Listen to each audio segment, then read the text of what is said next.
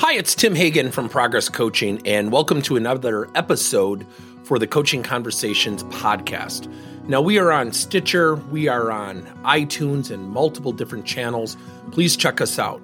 Now, one of the things that you'll get out of our podcast episodes is a lot of content, a lot of strategy. It's not fluff, it's not concept, yet we really want you to engage with the content and let us know your feedback.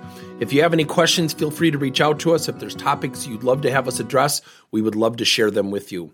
Let us know your impact and let us know your feedback. When I think about coachability, I think about a number of things, from our ability to accept feedback, our ability to receive coaching advice, mentoring, insight. I also think about a person's ability to accept and seek change. And then I think about a term called emotional readiness. Now, coachability is really one half of the equation. We also have to have people who provide feedback and coaching in a thoughtful and professional manner. That goes without saying, and that continues to be a challenge and an opportunity for organizations. With that being said, we must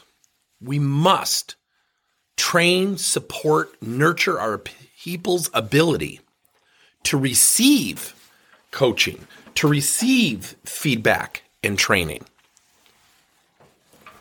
It goes without saying that often things are taken out of context, whether the leader provided feedback or coaching in a thoughtful and professional manner, and or in combination with someone who tends to take things defensively. That's a pretty wicked combination. Recently, I was in a conversation and I had an employee, not a leader, really complaining about management in a session that we were conducting with a client. And she kept going on and was very critical. And I finally said, I don't want to change your mind. I don't want to make one attempt. I don't want to make one effort to change your mind or to persuade you in any way. What I would like to do is give you a factual representation of something if you would be open to it. And we were on a Zoom call. She looked very curious at me and she said, well, sure, what's it in regard to? I said, leadership.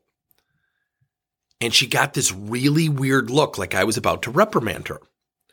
And I said, no, I just want to give you insight to leadership. I'm not saying you should change your mind, but would you mind if I gave you a factual representation? She said, sure. I said, think about leadership in a pyramid. The higher you go up, the platform becomes thinner. And at the base of that pyramid are typically the collection, the large volume of people in an organization. And they talk about you. They talk about you behind your back. They have opinions of what you're doing right or wrong. Yet, very few people ever say it to the person's face.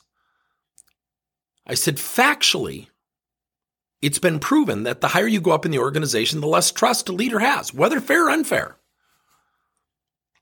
Yet people go into those jobs knowing it's going to be unpopular. People take those jobs knowing people are going to be watching what they do.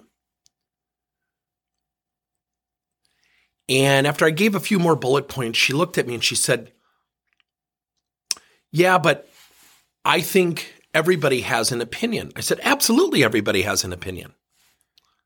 Absolutely. I said, do you think people have opinions on you? And she got a weird look. I said, what if I were to tell you that there were a bunch of people in a session right now talking specifically about you? How would you feel? She said, I feel terrible. I said, okay. I said, when I gave you my factual representation of leadership, did you agree with what I was saying from a high-level standpoint? Not this situation that I sense frustrated with, but overall. She said, yeah, I would agree with the things that you said. I said, so why don't you go into leadership? She said, I haven't been given an opportunity. I said, have you gone for leadership positions? She said, no, I haven't. I said, so can I play something back for you? She said, yeah. I said, well, we're in a session right now, and you're kind of criticizing upper level management. And you could be 100% correct. Have you said it directly to them? Have you shared those thoughts and feelings with them? She said, no, I haven't. I said, yet you did it in an open forum here. How confident are you that's not going to get back to upper level management?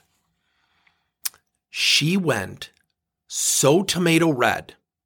So later I contacted her and I said, let's do a one-on-one session. Got on. She said, hey, I want to apologize. I said, no, don't apologize. You were willing to have the conversation, yet you were exposing yourself. And what you were doing is you were being critical. You could be 100% right in your criticisms, yet you weren't saying it to the source. You were saying it to other people. And do you honestly think everybody in that room 100% agreed with you and was not going to undermine you and say something to somebody else? Because that's exactly what you were doing. You can't complain. I said, so what you have to ask yourself, how vulnerable do you want to be? How coachable do you want to be? How open to feedback do you want to be? Because it's easy to criticize other people's decisions when you don't know the basis for those decisions. And she said, wow, I have not thought of any of this. And I said, I want you to think about the concept of becoming the most approachable and coachable employee. And I promise you, your career will change. So about 60 days later, she contacts me. She said, I have to tell you something. I just had my first Coaching Upward conversation. I was sharing with an upper level manager. I used the word insight. I used the word visibility. I asked for permission to share some perspectives and ideas. She said, it was an awesome conversation. And she said, I thought about you. And I said, why? And she said, well, during the course of the conversation, I found out some reasons why some decisions were made, and I had no clue. I said, interesting, isn't it? I said, conversations build perspective. Conversations build our acceptance of coaching. Conversations build our understanding of feedback. Yet if we always take it personally, and yet if we always take coaching and feedback as our opportunity to vent and complain about others, we've lost a huge opportunity, as corny and cliche as that sounds. So when we think about coachability, I think about a great article that was written by a gentleman at Forbes called Jeff Coughlin. And he has one of the most interesting pieces of research.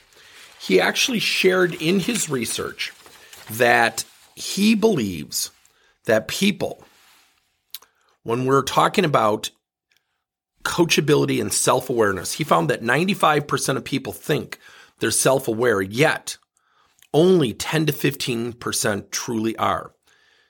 Cites 3 reasons for the disconnect. We have blind spots. We're wired to operate on autopilot, unaware of how we're behaving and why. There's also the feel-good effect. We're happier when we see ourselves in a more positive light. Again, calls this factor the cult of self, the idea that we've become more self-absorbed as social media has exploded in popularity.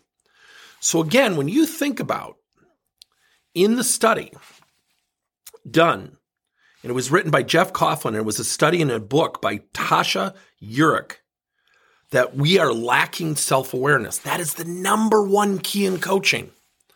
It is the number one thing we need to do to become coachable and approachable. Every one of us knows somebody in our lives, whether at work or socially. The thought of approaching and coaching or providing feedback to that person is like scratching a chalkboard. We'd rather not do it. So think about that. In her research, she states, 95% of the people in her study felt they were self-aware, yet she found only 10 to 15% were actually correct. That's almost 80% error rate. It's tough to look in the mirror.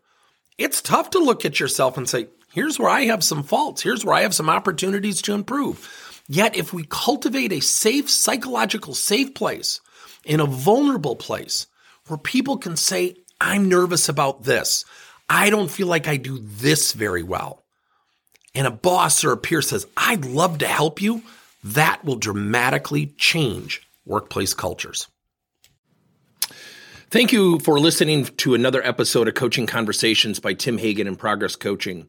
Now, our company is always coming out with new and innovative solutions to help leaders coach their employees. And recently, we just created a new service called Coach to You, where leaders can pick and choose topics and assign 7 to 21 day programs for employees to learn and, more importantly, apply actions and then reflect and share what they're going to do going forward as a result of the learning. It's called Coach to You. We're literally bringing coaching to your employees. If you're intrigued, we'll have a link in each one of our episodes where you can get more information. And again, thank you so much for listening to another episode.